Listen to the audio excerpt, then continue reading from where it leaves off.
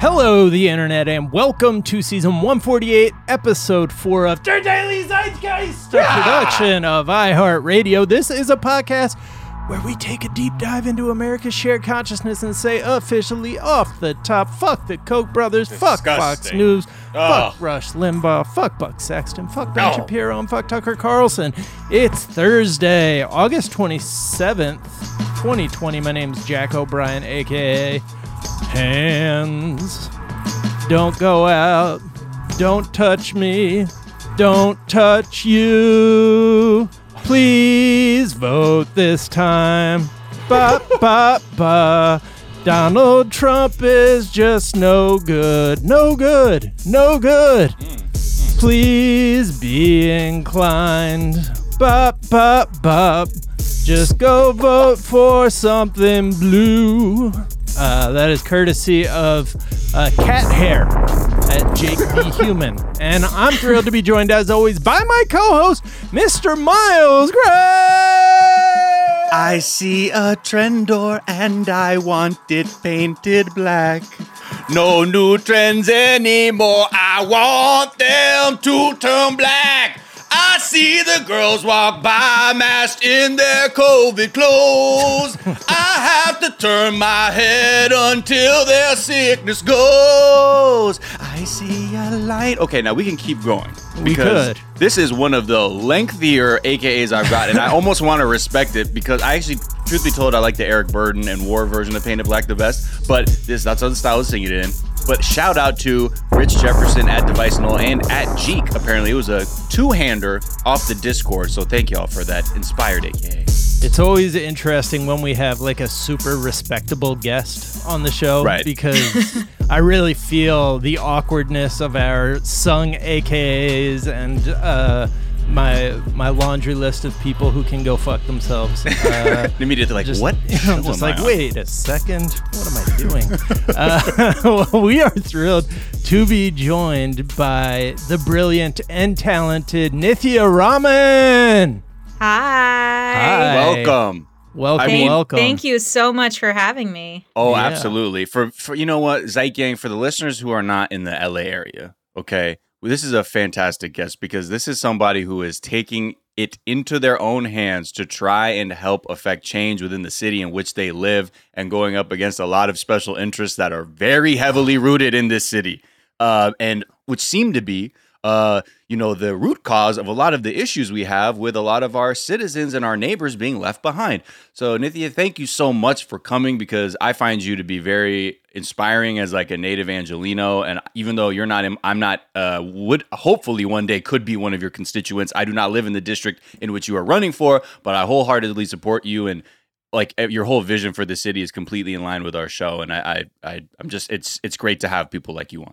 Oh, thank you so much. Honestly, you guys are dealing with the national environment, and the national environment is so frustrating sometimes that I think I have, in some ways, a little bit easier. Like, I get to deal with local stuff, and change feels real here. It feels totally possible. Yes. Yeah. We've been talking kind of intermittently about how tired we are of just pointing out the problems and how much we want to, give our listeners ideas for how to do something and, have I come up with ideas of our own of how to do things. And it really seems getting involved locally, we keep coming back to that as the thing that is tangible that you can do. So we're really excited. I feel like what you're doing does speak to the national condition. As well. And somebody was asking me yesterday, like, for listeners who don't know about LA politics, it has not been a place where a lot of people have even voted, never mind getting involved. Mm-hmm. And in our campaign, we've been really lucky to have tons of volunteers. I mean, people were out in the heat wave this past weekend dropping off bags of lit and things like that for the campaign in the heat, masked and gloved and everything. And yesterday I was on a call and someone said, how do you get so many volunteers? And I honestly think it's just a relief for people. Right. It's like they look at this what's happening at the national level, just the colossal failure on so many issues. And I think it's like, oh, I get to go have a conversation with my neighbor and tell them it can be better. I mean, they're not doing that during COVID, that unless it's over the phone. But but it's a relief. It is a relief, and I really encourage people to do it in their own places. And if you're in LA, get involved with our campaign. Absolutely. And I think it's the other thing too is that it's not it's a relief, and it's also like this relief from like what the tone of our politics are. Like you're not like some big D Democrat. Like you run on, I've been saying this, you're like a person of purpose. You're not a politician. Right. You are being driven by a purpose. And I think that is like the most universal language I think we've seen, because suddenly people are like, yes, that's right. There are people who are, need help, and I'm in a position to help, or we can do better, or we can ask more of our officials. And that's really resonating versus like, we got to get Donald Trump out of here and Chuck Schumer should be running the Senate. It's like, no. Okay, that's one version of reality. But like here, like in the sportsification of it. Yeah, right. But yeah, in this sense, from the second your name started bubbling up as like a candidate for CD4, I was like, this is the kinds of people like this is the tone that our politics needs to head in, where it's really tied to the humanity and treating each other with dignity. Yeah, and I think like I'm an urban planner. I've done a lot of work on, urban poverty issues, and I don't want to run for anything else. This is my dream. This is part of my work that I've been doing in LA on urban poverty, on homelessness. This is like the next step in that. Right. But I don't see it as a stepping stone to other things. Honestly, just because I find that stuff just less interesting. Like I love thinking about cities. I love talking about cities. I love working at the city level. But I think one of the problems that we have is that everyone is so cynical because they're all in it for 40 years. They're going from city council to assembly to state senate to Congress, Right. Mm-hmm. Even the person I'm running against, a year after he got into this seat, he thought about running for Congress. It's like, well, like, let's do this job. This city matters. It should be your biggest priority, Right. I might have but my dad's real estate empire is at stake, though. So I think this is the best way to help relieve the pressure is if I get into to the House of Representatives. I'm not going to add David Rue to the laundry list up top this episode because I don't want to put you in that position. But I think he might have to. He might have to go join the Tucker Carlsons. We're here for Nithya. You know what I mean? So, we're here for Nithya for sure. Even if we're not in the district, and I really encourage people. Like it's like the one bright light in LA politics at the moment. Thank you. You guys are so kind. I'm so happy to be here. No, I mean, I'm just as grateful to see people like, this is your shit. And you are saying, I know enough to do better. It looks like the people who can do better are either not interested or not able. So what is going on? Because what I see is a lot of pain and suffering out there. And for whatever reason, these people are fine because they can, turn their blinders onto the suffering in the streets, and you couldn't. And right. That's really like like one of the purest forms to like engage in and to be an ally for people who don't have any support. So yes, thank you. And I encourage anybody who like feels they're looking at their own city or situation like this, don't be bashful about it. Like if you have a vision and your heart is in the right place, you damn sure better explore that because there are a lot of people there who don't care. Yeah. Can I say one thing to your listeners? I don't know what your demographics of your listeners are, but I'm 39 now. When I first ran or decided to run, I was 38 years old. It took me 38 years to step up. And I just want to tell all your listeners, right? You don't have to wait that long, Yeah. I hope you find the courage to do it before I did. It took me a long time just because I didn't see models for that in my own life necessarily. I didn't see a lot of women of color who were like me, who were in office and things like that. So it wasn't my thing. But I hope that young people get more excited about getting involved in politics and don't wait as long as I did, kids. Yeah. You can start rocking the boat as soon as the second you're 18. Yeah, exactly. I'm glad you're speaking the language of the kids, rocking the boat. I said the boat. Wait, what's rock the boat? Hey, I like that though, Jack. Hold on, write that down. Rock the boat. Hey, kiddo, you can start rocking the boat as soon as you're 18. Hey, okay. now. I'm not mad at that, kids. Now you're speaking my language. If you just put a little guitar riff behind it, maybe we'd get some people voting here. Am I right? Oh, yeah. All right, let's tell the What listeners. we need is Mudhoney to be the face of this campaign. All right, we're going to get to know you a little bit better in a moment, Nithya. First, we're going to tell our listeners a few of the things we're talking about today. We are going to check in with the RNC. We are going to look at polling that says that Trump's position is improving nationally. I'd love to get your thoughts on polling, Nithya. We're going to talk about the militarization of white supremacy in Wisconsin. A couple nights ago, we're going to talk about the CDC. We're going to talk about how COVID is affecting the return to college in schools like University of Alabama. All of that, plenty more. But first, Nithya, we like to ask our guests, what is something from your search history that is revealing about who you are? Oh, boy. I did look for the writer of Erin Brockovich. The screenplay? Yeah, I was like, it's not. It wasn't. I'm like, is that a book? No, and because I was looking for movies recently, and yeah. What about Erin Brockovich that you're like, this is going to take some Googling now. What was sort of that pathway? Well, you guys told me that I was going to have to talk about something that was overrated and underrated. Is that right? Right. Yeah. Yes. Right. So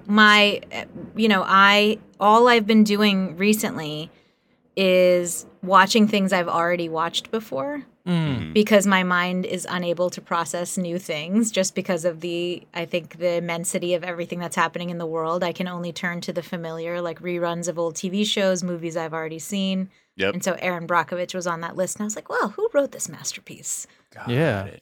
Who is it? Who? Susanna Grant. I can't remember. Grant. Is it Susanna Grant? Yeah, I had to look it up as well. Yeah.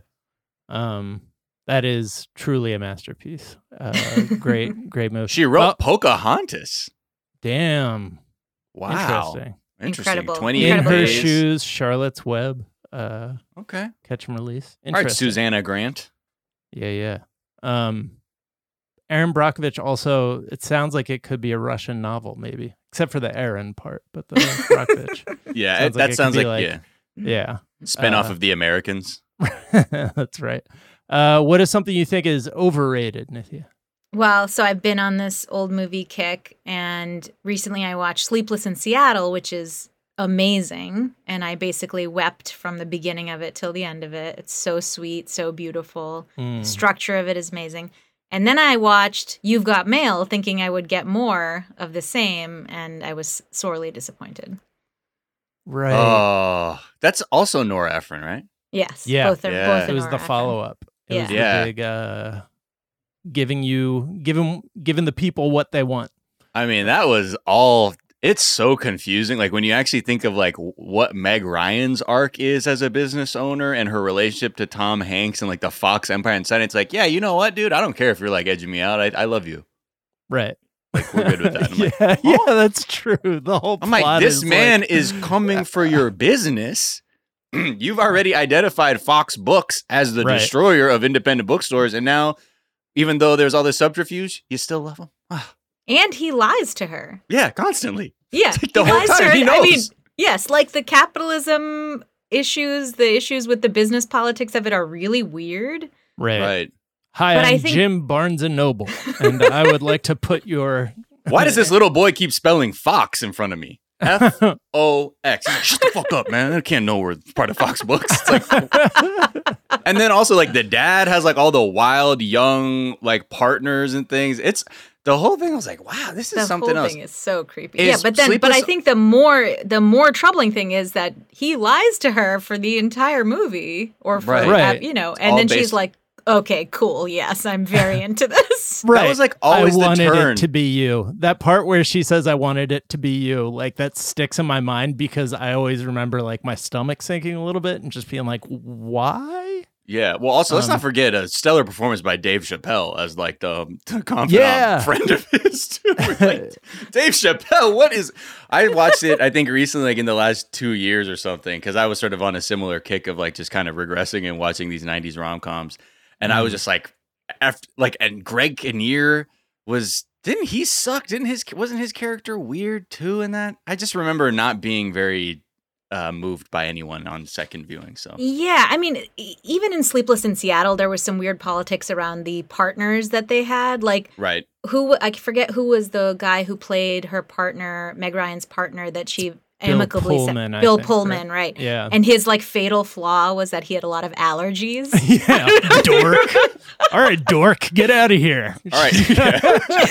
Like she introduces him to her family and he sneezes and you're like, oh, this is fated to end. Right. What a loser. What a loser. It's like, and like okay. he's too nice. That's his other thing. Like at the end, she's like, I got to go see about this guy I've never met. And he's like, do it. I want this for you. Yeah, it's wild. Oh, I didn't realize You Got Mail is based on a book called The Parfumery. Yeah. Oh. It's So also funny that it's just like that very edge of the internet being discovered type of like optimism that this is all going to be great. Anonymity on in personal relationships is going to be great, and it will in no way lead to men being horrifying to women and lying to them and stalking them. So that should be a fun premise for a rom-com. Instead. Yeah. This guy's gaslighting this woman, man. All the while her whole entire business is at stake, and he's the guy destroying it. And he gets her in the end. That's how good this story is for the guy. You're going to love this. But it makes sense that that was the most successful of the Nora Ephron movies because it is like America wins in the end. Like the version of America that people had in the 90s wins. Right. Big corporation is lovable and Tom Hanks. By the way, shout out to Gabby Hoffman, the actress from a bunch of great stuff. I didn't realize she's the little girl in Sleepless in Seattle. Yes, I was very delighted to see her face. She's so good. She's so good. Got to start somewhere. She's so good. She's such a talented actress. And I know, already. That role was awesome. I know. Yeah. She's born for this. She was amazing. What is something you think is underrated? The thing I think is most underrated in the world is soup. I love soup. Wow. What is it with people 2 days in a row? But somebody said soup yesterday? People who are like politicians at the municipal level. We had right. someone from the city of Athens, Georgia. Right. She Lingua franca. She had her exact thing was soup too. I'm like, yo, this is like the wisest food then. Like the people who are getting active and involved, it's like the new Gatorade. It's like soup. It's very practical, Right. I want to be like Mariah Parker. That I feel unoriginal having had soup. No, it's very trust original. me, they weren't the first person to say soup either, but it's just this overlap of like younger people getting involved in office at the city level and like their love of soup. I'm just feeling it right now. And that, we already talked about how important it is to get involved locally, but I feel like that is underrated too, but soup is more important, I think, sometimes. What is your favorite soup? Oh my God. I love soup so much. There's like categories of favorites, which rap album's your favorite, Jack? You can't say five. it. What's your favorite noodle soup would be a better question. Okay, I'm going to ask you that. Top What's noodle your favorite? Soup? Okay, so current COVID favorite for noodle soup is there's a soup from India called Maggi. It's like a Maggi ramen packet, and we make it at home now. It's like our easy COVID dinner.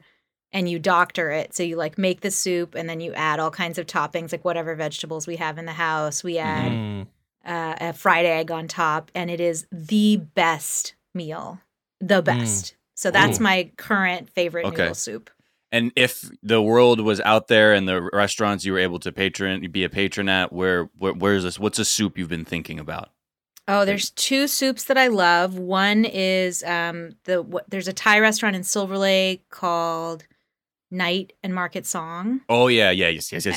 And that has a really good noodle soup, curry noodle soup, which is incredible. Yeah. And then the other one is a restaurant called Ao Lak, which is in downtown LA. It's a vegan restaurant, and a lot of their foods are raw, and they make this raw soup, which is called, it has like spirulina in it. It's just the most incredible. I've never tasted anything like it. Wow. So good. Damn. Yeah. That sounds good. And finally, what is a myth? What's something people think is true to be false? Okay, well here, can I say something serious for this one? Yeah, absolutely. Please. Okay, well, so one of the questions I get most in my campaign is about unhoused people, about people experiencing homelessness. And a lot of people say, oh, I hear from folks that, or I think a lot of people who are homeless don't want a house, that they are quote unquote service resistant, which is a term that you hear in the papers and stuff, that they don't want services, that they don't want to get into a shelter bed, that they don't want to get in. And I feel like that is the biggest myth that we hear on the campaign trail. And I'm always talking about ways in which I can prove to you that that's wrong, and that if we actually made beds available, if we made housing available, if we made sure people were able to stay in their house, we would not be in the situation that we're in Los Angeles. This is not about resistance. This is about lack of provision of services and of tenant protections. That's it. Is that myth kind of born out of like a very narrow thing, and then that sort of became the overarching theme in terms of like how the unhoused communities are looked at, or is it just a very disingenuous attack from like the people who are like the NIMBY folks, or No, and I don't think so. Or for the most part, I don't think so. I think, of course, there's always people who are, saying this in bad faith. Mm-hmm. But I think for the most part, people have just seen a homelessness crisis that has only grown, especially in the last few years, right? Like our unhoused population here in LA has gone up by 78% since 2013. Yeah, Jesus, right? It's just like staggering the amount of growth, and I think people see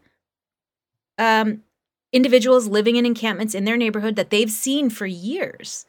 And they just get into this thing of, oh, okay, well, they don't want to go inside. I'm sure that I'm paying all these taxes for homeless services. They must be getting the help that they need. And they're saying no. When in reality, that's so not the case. Yeah. And, one fact I always share with people, which I feel like really, really makes people step back is, New York City has a larger population of people who are homeless, right?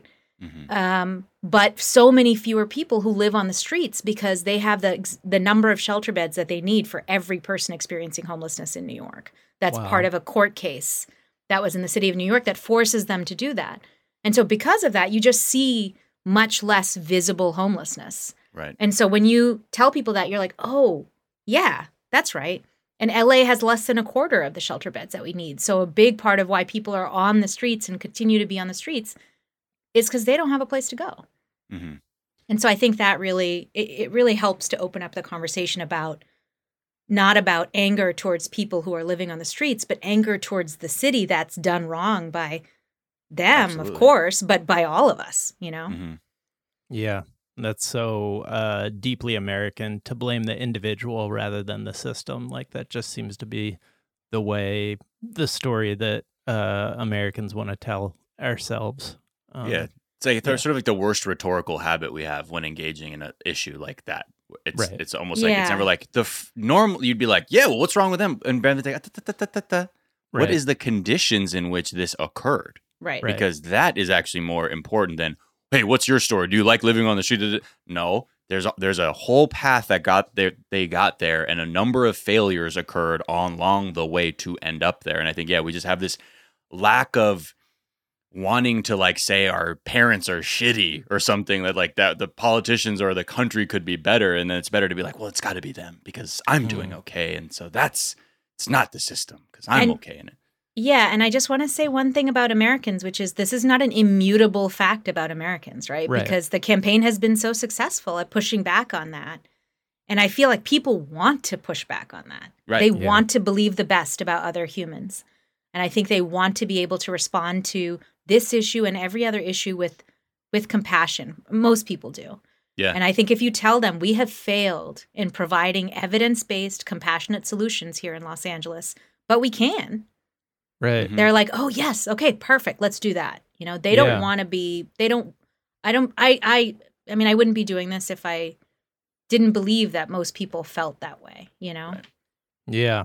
I feel like we've seen things metastasize, like seen some of these beliefs that have been kind of core to the American ethos just metastasize so badly. And also there's sort of a disconnect with younger people and millennials and Gen Z that I am really hopeful that is going to be a relic of the past, that idea of like individualism and the idea that socialism is like a bad word. All right, let's take a quick break and we'll be right back.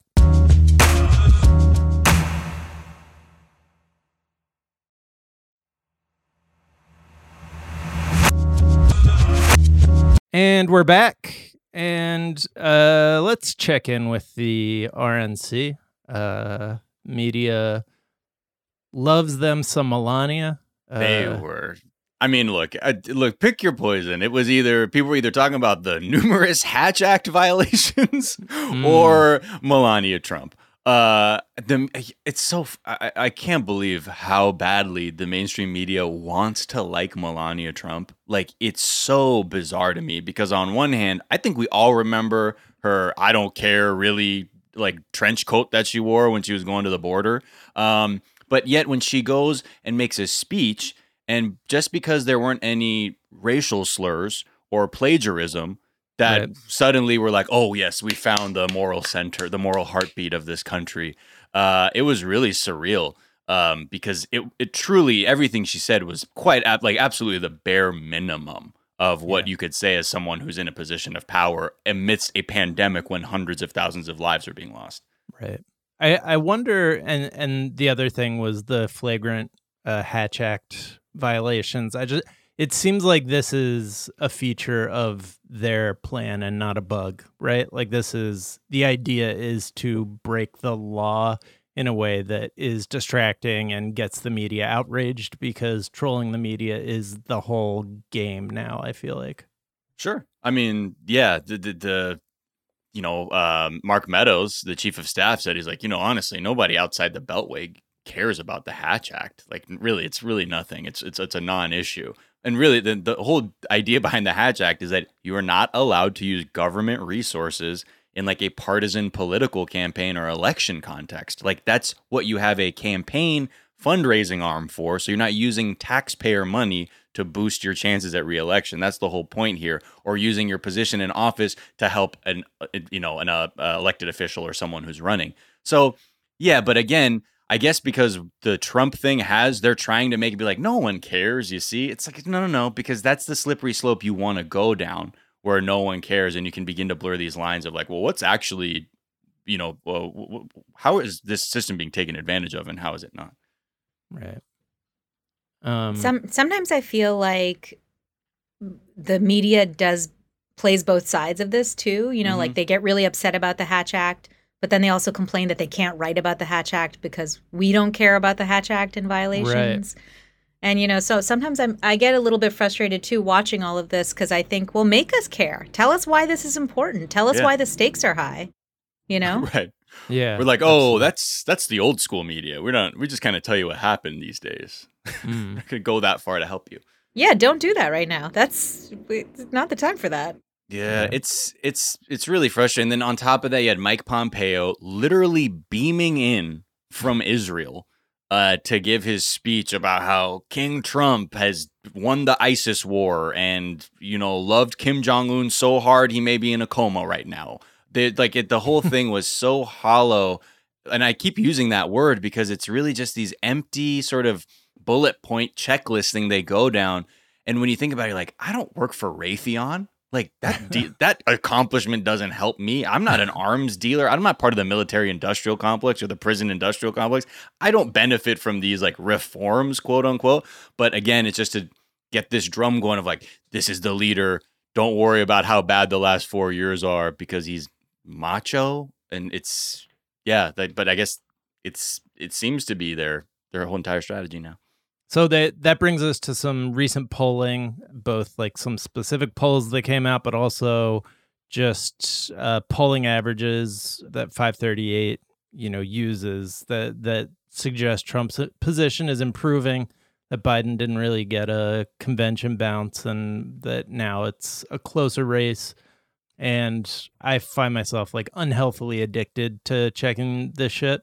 But Nithya, as somebody who's actively running, like how do you think about polls?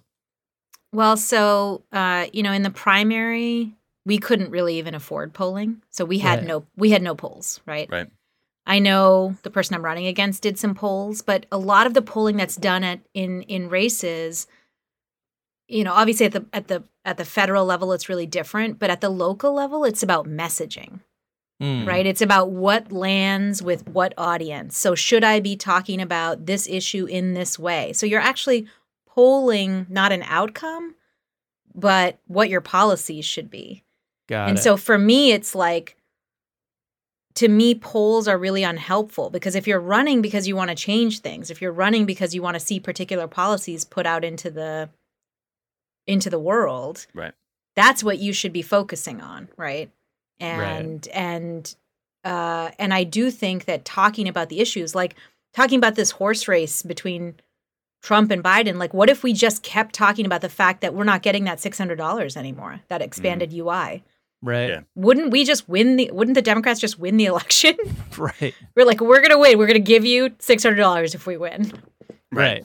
Like Trump had his shot and he actually knocked that benefit down. So he took it away from you. Bring it back up. Yeah, exactly. Exactly. And it's just like, who cares about these numbers? I don't know. That's just how. But I think that's the difference between this new generation of politicians who are entering, which is, again, most old school. Like when I was working in politics, you would look at polls and be like, you would say something like, well, the Affordable Care Act isn't polling well. Like maybe we need to change tack based on all this research we're doing.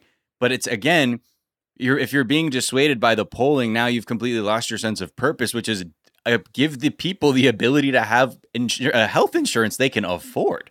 And yeah, there are moments where we find ourselves being like, at the end of the day, sometimes the intent really has to sort of be the overarching theme. But again, with this polling, it's to your point of like, it helps you dial in your messaging. I think it's clear what the Trump campaign is seeing is that like, hey man, let's just go pedal to the metal, white supremacy, xenophobia, every phobia out there. Because that seems, depending on the audience, I'll talk to suburban housewives in this way. I will talk to working people this way. But it seems like it's all coming from the same putrid buffet.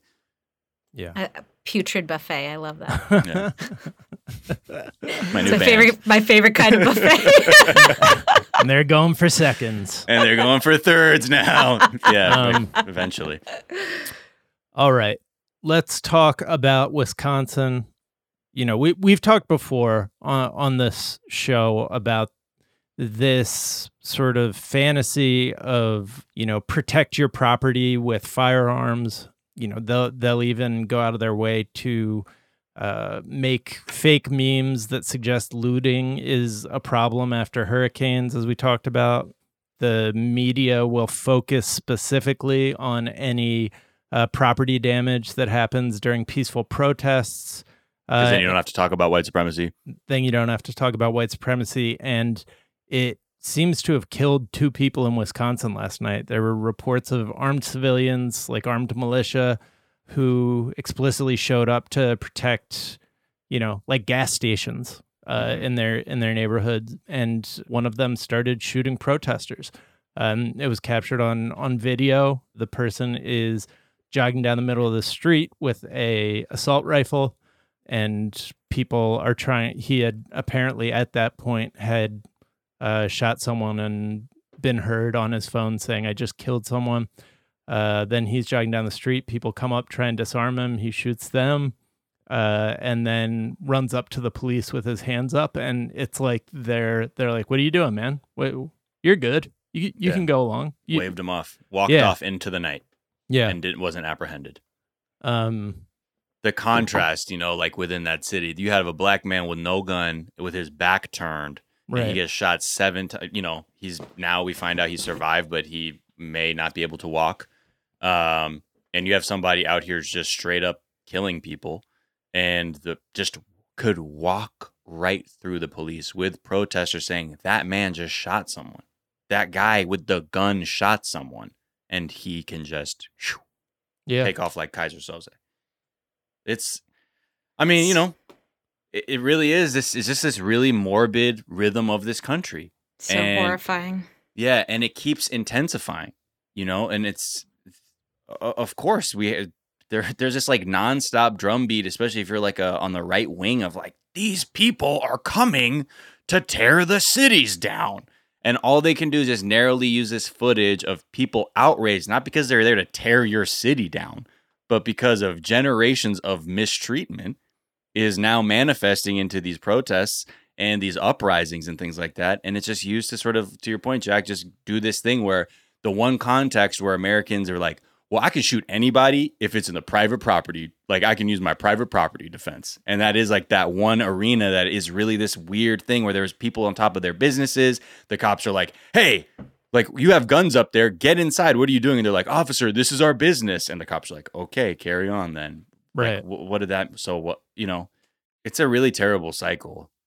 Nithya, for you, and I've heard you speak about this, and especially like when a city like LA that is just giving the cash away to the sheriff's department and the police department, the whole idea of the defund the police, it had a sort of a moment where people were sincerely engaging with this discourse, this idea of how to actually better fund our communities. Yeah. But looking at this and seeing like what essentially the kind of climate you'd be walking into as a city council member, what do you think are sort of like the highest priority in terms of sort of like this de-escalation with a police force that just brutalizes the poor and, non-white? Well, one thing I want to say is that we're not seeing, at least in LA, this kind of paramilitary force course, yeah. This kind of thing. So I think it's a very different situation here. But for me, a big part of thinking about policing here in Los Angeles is thinking about how our police are doing things that they were never supposed to be doing. So here in LA, a lot of what is the primary interaction between, for example, our unhoused population and our city ends up being the police. And that's how we set up the system to function. In fact, when I worked at City Hall briefly a few years ago, I found that almost 90% of the spending that we were doing on homelessness at the time was spent on putting unhoused people in jail, right? Instead of actually providing people care. Mm-hmm. And that we had created a system through which LAPD was always our first responders for homelessness, even when there was no violence. In fact, most of the time, it's not a violent call for service. And that's not just true related to homelessness. That's true across police calls for service, not just in LA, but across the country. And yet, in response to these calls for service, we were always sending police who were not trained to address the root cause of why someone would be drinking in public or having a shopping cart or would have a tent up during the day, which is that they don't have a home. Right. And so if we had set up a system through which we were actually sending people out who were trained to do outreach, to do homelessness response, to do any of that stuff, then we would have a very, very different system here in Los Angeles. And, I think we wouldn't need the police to take up so much of our budget because we would be spending on systems of care that actually address the root cause of the issues for which people were calling the police about. Yeah. So I think that's really the priority in LA going forward. Because what's the statistic in the county of actual like sort of crisis intervention social worker type people we have that we can send to calls like that? Isn't it something like under 20 or something like that? Well, so when I worked at the city, we had invested in a total of 19 outreach workers for the entire city and county together, right? And that's to do sort of the work you're talking about, is to say, like, rather than sending a police officer, call this person who can approach them, understand the human being they're dealing with, rather than the nuisance or guy who's drunk in my alley or whatever, to actually address that. 19. Right. Yeah. And I think now we have more, but we still have a system that's primarily oriented around punishment and policing as opposed to care. And I think we can really push it in a much better direction. When you look and we should. I mean, it's not just about a moral issue. It's also like this is what is going to work to end homelessness. Yeah, it's efficient, right? Yeah. When you look at specifically the Jacob Blake incident where he had stopped to try to de-escalate a conflict between two people, and then the cops came in and somebody ended up getting shot 7 times. That de-escalation, that acting as a mediator in your own community, that's what we should be trying to have people have resources that can do that, as opposed to calling somebody with a gun to come in and, cause absolute havoc and end up, trying to murder somebody. Yeah. All right. Let's take another break and we'll be right back.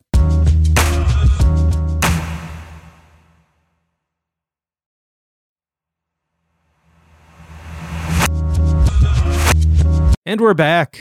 And it's time to check in with that whole COVID thing, the global pandemic. Do you remember that story from a couple weeks ago? Was that before or after Hunter Biden and Ukrainian won? I get all of the things that they tell me on Fox. It's so confusing. It's pretty clear. I think all the common or all the accepted research around it is that, if people who can get COVID-19, it can cause completely asymptomatic infections. There are people who can have it, carry it, and do not have any symptoms. And they can spread it to other people. And some people can still spread before they show symptoms. So pre-symptomatic transmission is also a just studied phenomenon, a proven thing about COVID. And a lot of the modeling that we've seen says that like pre-symptomatic transmission could in fact be half or even more of a lot of the spread that's happening. So when the CDC comes out and says that they are no longer essentially recommending that people who have been maybe possibly exposed to COVID but aren't showing symptoms, actually, you don't need to get tested, it turns out. If you don't have symptoms and you may have been exposed and you're not showing symptoms, don't worry about it. They changed it. And on August 22nd, this is what the CDC website said. It said, quote, testing is recommended for all close contacts of persons with SARS-CoV-2 infection. Because of the potential for asymptomatic and pre-symptomatic transmission, it is important that contacts of individuals with SARS-CoV-2 infection be quickly identified and tested. Right. Suddenly, they've completely scrapped that. All that language is gone. And everyone's like... Is it because it's just they're giving up on containment? Or are they just... They just want their numbers to be in a better position heading into the election? I think a lot of people there's some people have said, look, this is clearly coming from the president. You know what I mean? There's why would people prior to this, the CDC, you could bet that they were, learned people of science who would let their research guide what their decision making is. But because this slowdown of the government, because they're unwilling to actually address the situation, and their thing is like, let's just get rid of all the testing stuff so people can at least go out for a little bit. The economy can get a quick jump, and then we'll probably have to shut shit back down. But with this, the one of the administrators at Health and Human Services, they were like, "Why are you telling us about the CDC's recommendations?" And they were just saying look, it's not, it's this, it's just this. All of this decision came from public health experts, the CDC, and there was no direction from the president, the vice president, or any other administration official. And I think a lot of people are having a really hard time believing that, because it's not even saying that the sort of very narrow logic is that the reason that they didn't want to have testing for people with without symptoms was so that way they didn't avoid testing too early after an exposure. That way there could be a negative result before the infection actually had enough time to develop, et cetera, et cetera. But either way, just continue testing no matter what is just should be a feature of how we get a handle on the spread of this illness. And yeah, again, they haven't really even established what a timeline would look like for asymptomatic testing after an exposure. And they're kind of also just leave that language well, if your city or your state or local county needs it, then I guess you can test. But we're just saying, it's up to you. Cool. Yeah, what perfect timing, because now we're opening schools. So perfect timing to not test people who have been exposed to the disease, so that we can just let the disease spread asymptomatically among age group who is most likely to, have it without showing symptoms. Right. I feel here in LA, even I feel California did better with this stuff. You read this stuff from the CDC and you think, oh my gosh, is the Trump administration interfering with CDC advice?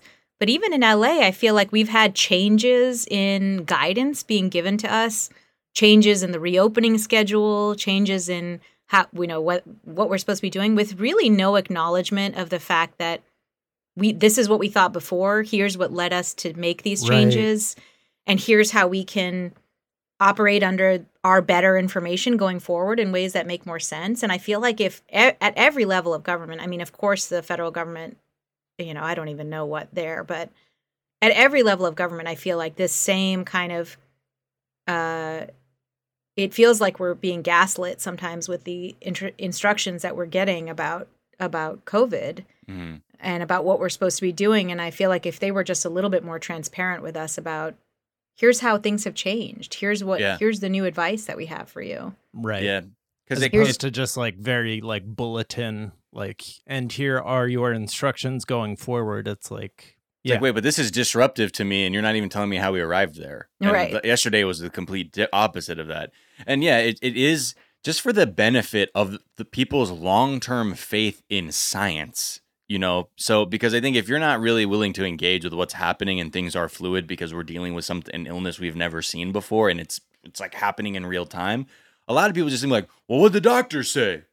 And now they're saying this? Well, which one is it? And I think, by not explaining and things like that, you allow to just be like, okay, I understand that was different than last time, but this is how this is working. We found this out and we're adapting because we're being proactive about this. Yeah, it really does have this. It can be really, really frustrating. And I think, looking at the colleges now, it's just like they're dealing with like, just like, the exuberance of youth and like the nihilism of people spending this money to get an education to enter an economy where it's like, what do I do with this degree now? Like, is there a job for me? Like, what am I doing here again? Let's just party.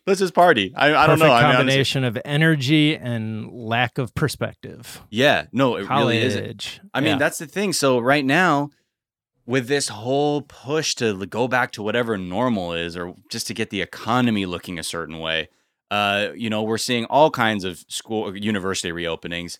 At the University of Alabama, they reopened on August 19th, and they said, according to their own university's COVID dashboard, there have been 531 corona cases since they opened.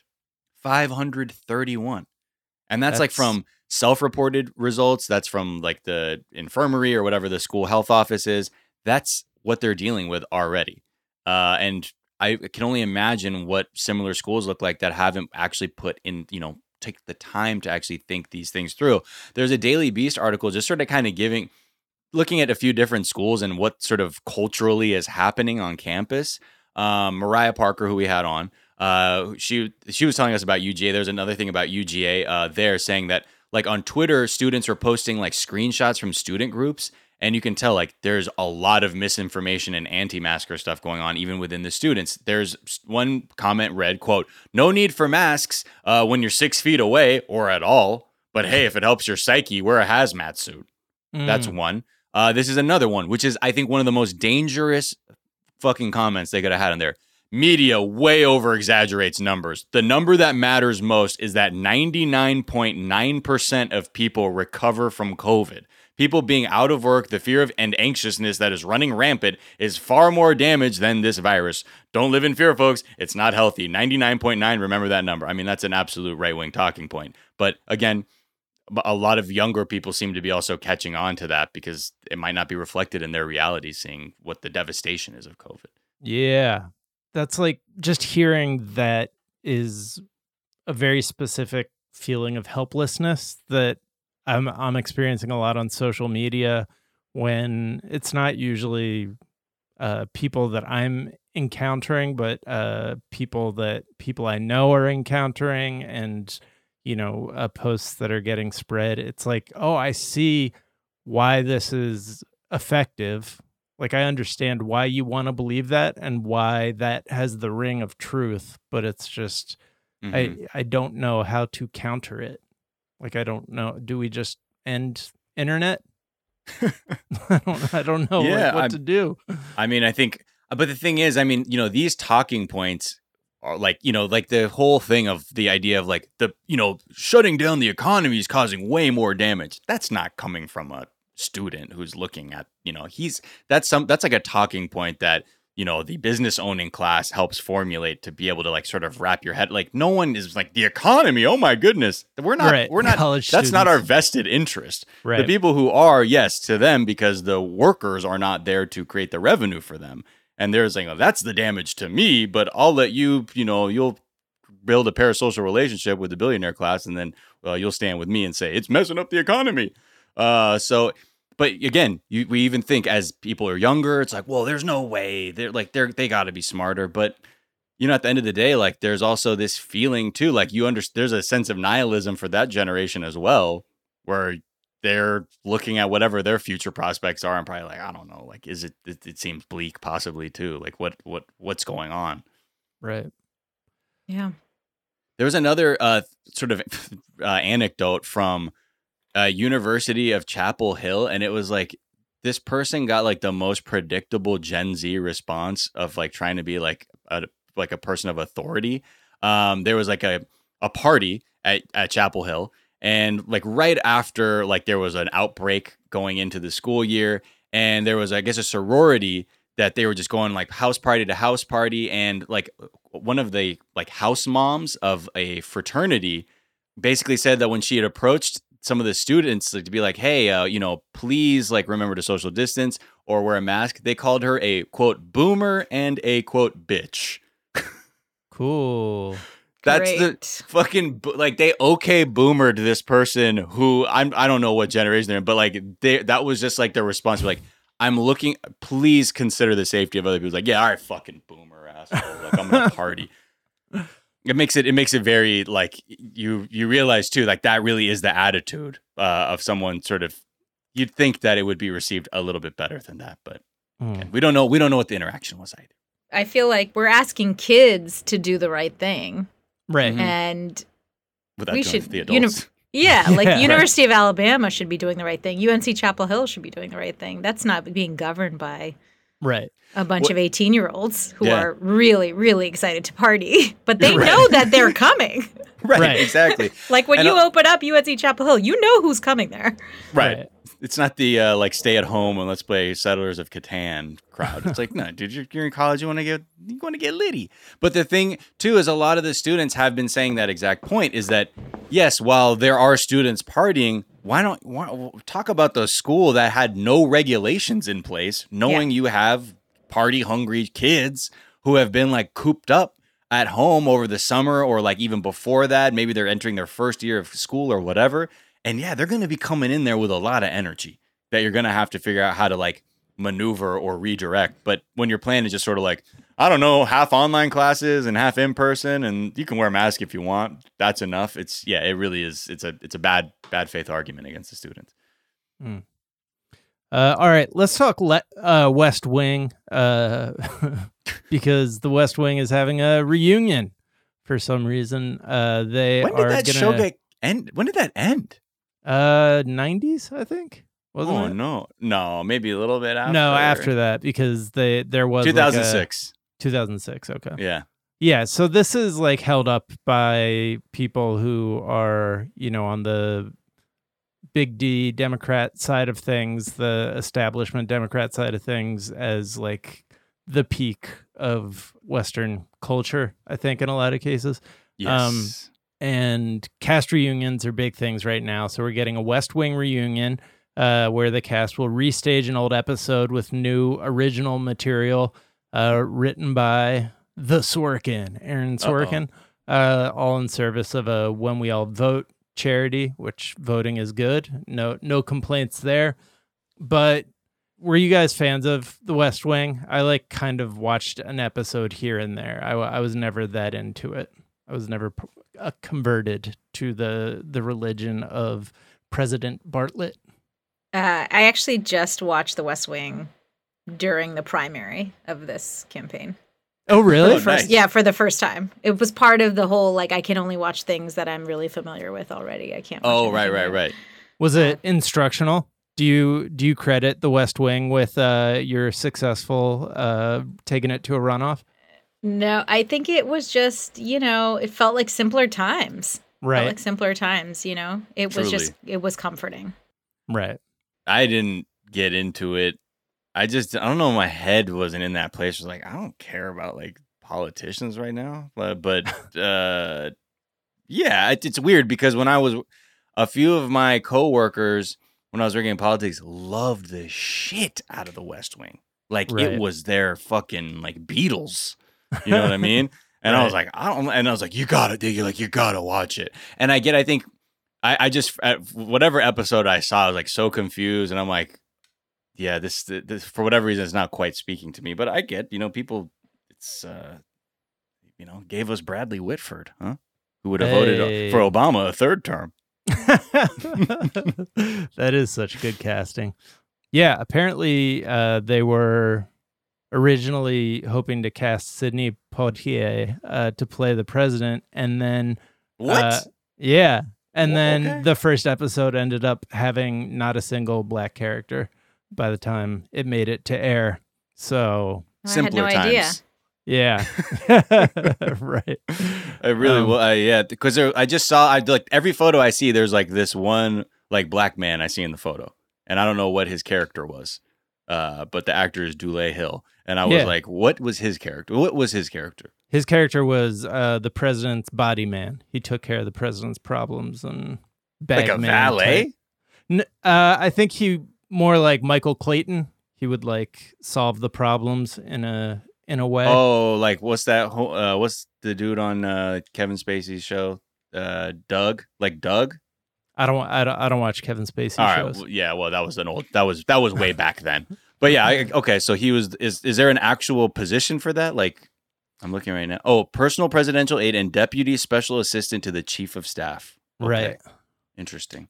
Yeah, I think it's like he is unofficially like he's more of a Michael Cohen, maybe. I don't know. I never watched the show. Nithya, is that accurate?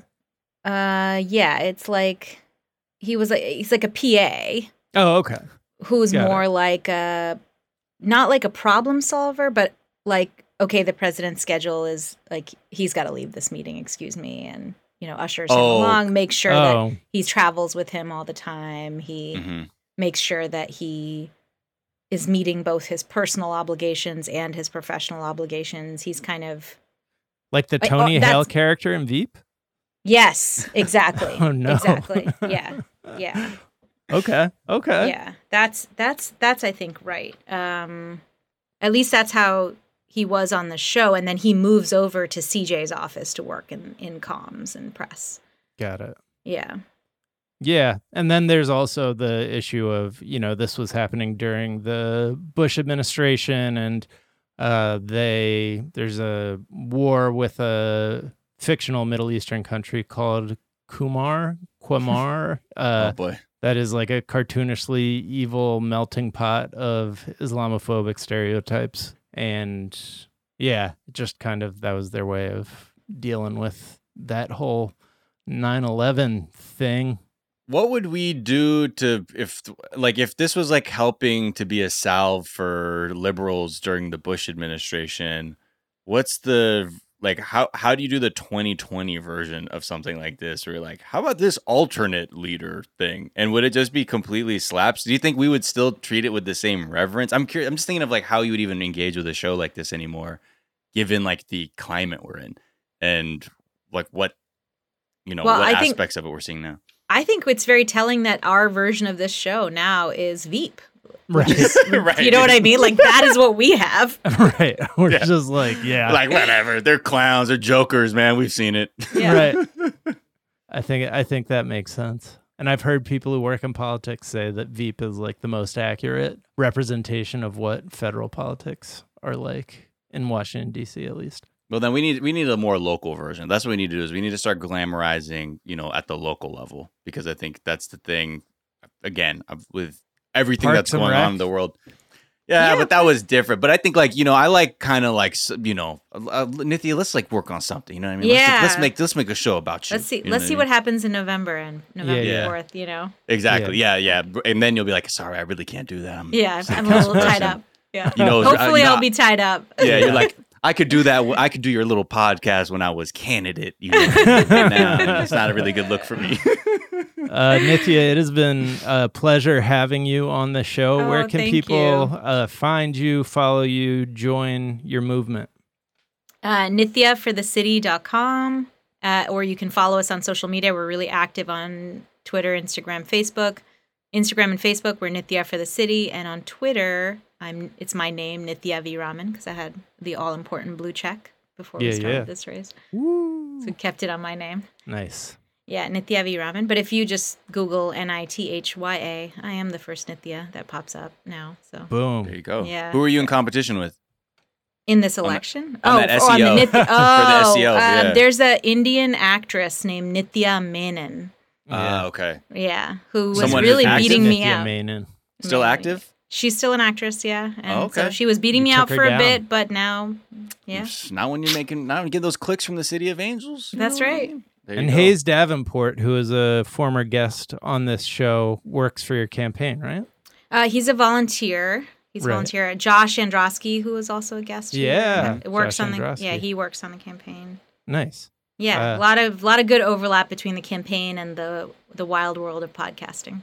Yeah, and comedians too. Like it's And just so comedians, funny how yeah. much like it's like almost like if you're in comedy, like you know what time it is. It's Nithya for the City. Like it's just weird. You got that demo locked in. Yeah. Yeah, we really do. We really do, which I think is good. I mean, listen, how do you make local politics fun? Right. Yeah. It's got to bring some comedians into it. Well, especially now, like without like being able to do shows, like people are kind of getting more in touch with other things, and I think it's great to see people get in touch with their humanity and duty to serve. So Yeah, exactly. And is there a tweet or some other act of social media you've been enjoying?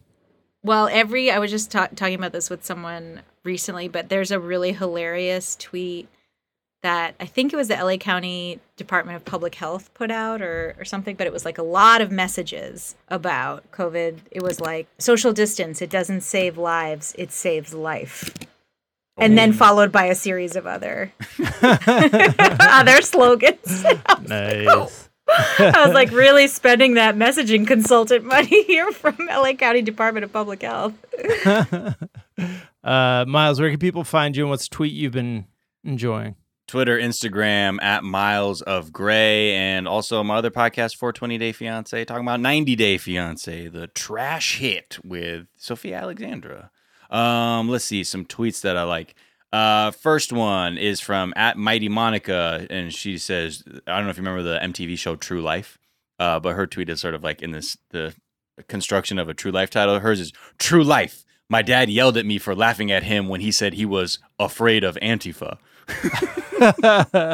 Another one is from at Gwen Thomas 33. She says, "My OnlyFans? You mean my parents?"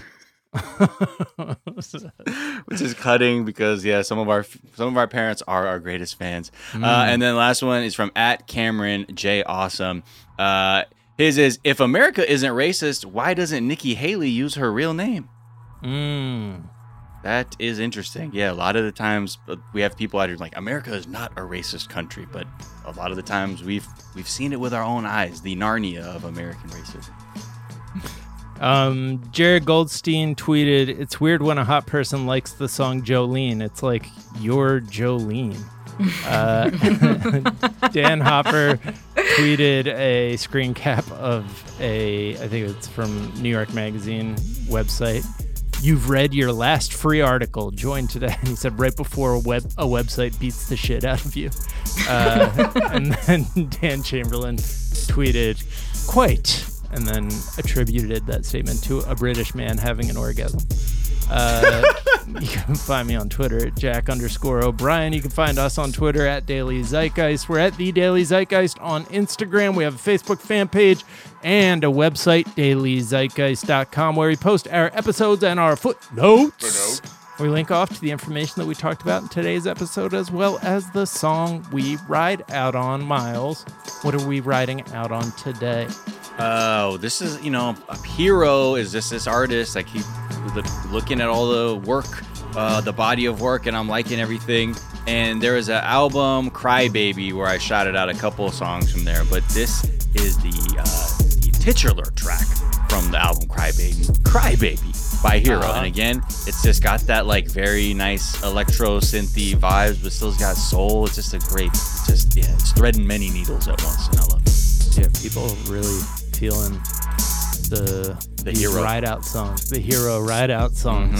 Heroes getting the TDZ bump. All right. Well, the Daily Zeitgeist is a production of iHeartRadio. For more podcasts from iHeartRadio, visit the iHeartRadio app, Apple Podcasts, or wherever you listen to your favorite shows. That is going to do it for this morning. We'll be back this afternoon to tell you what's trending, and we'll talk to you then. Bye. Bye.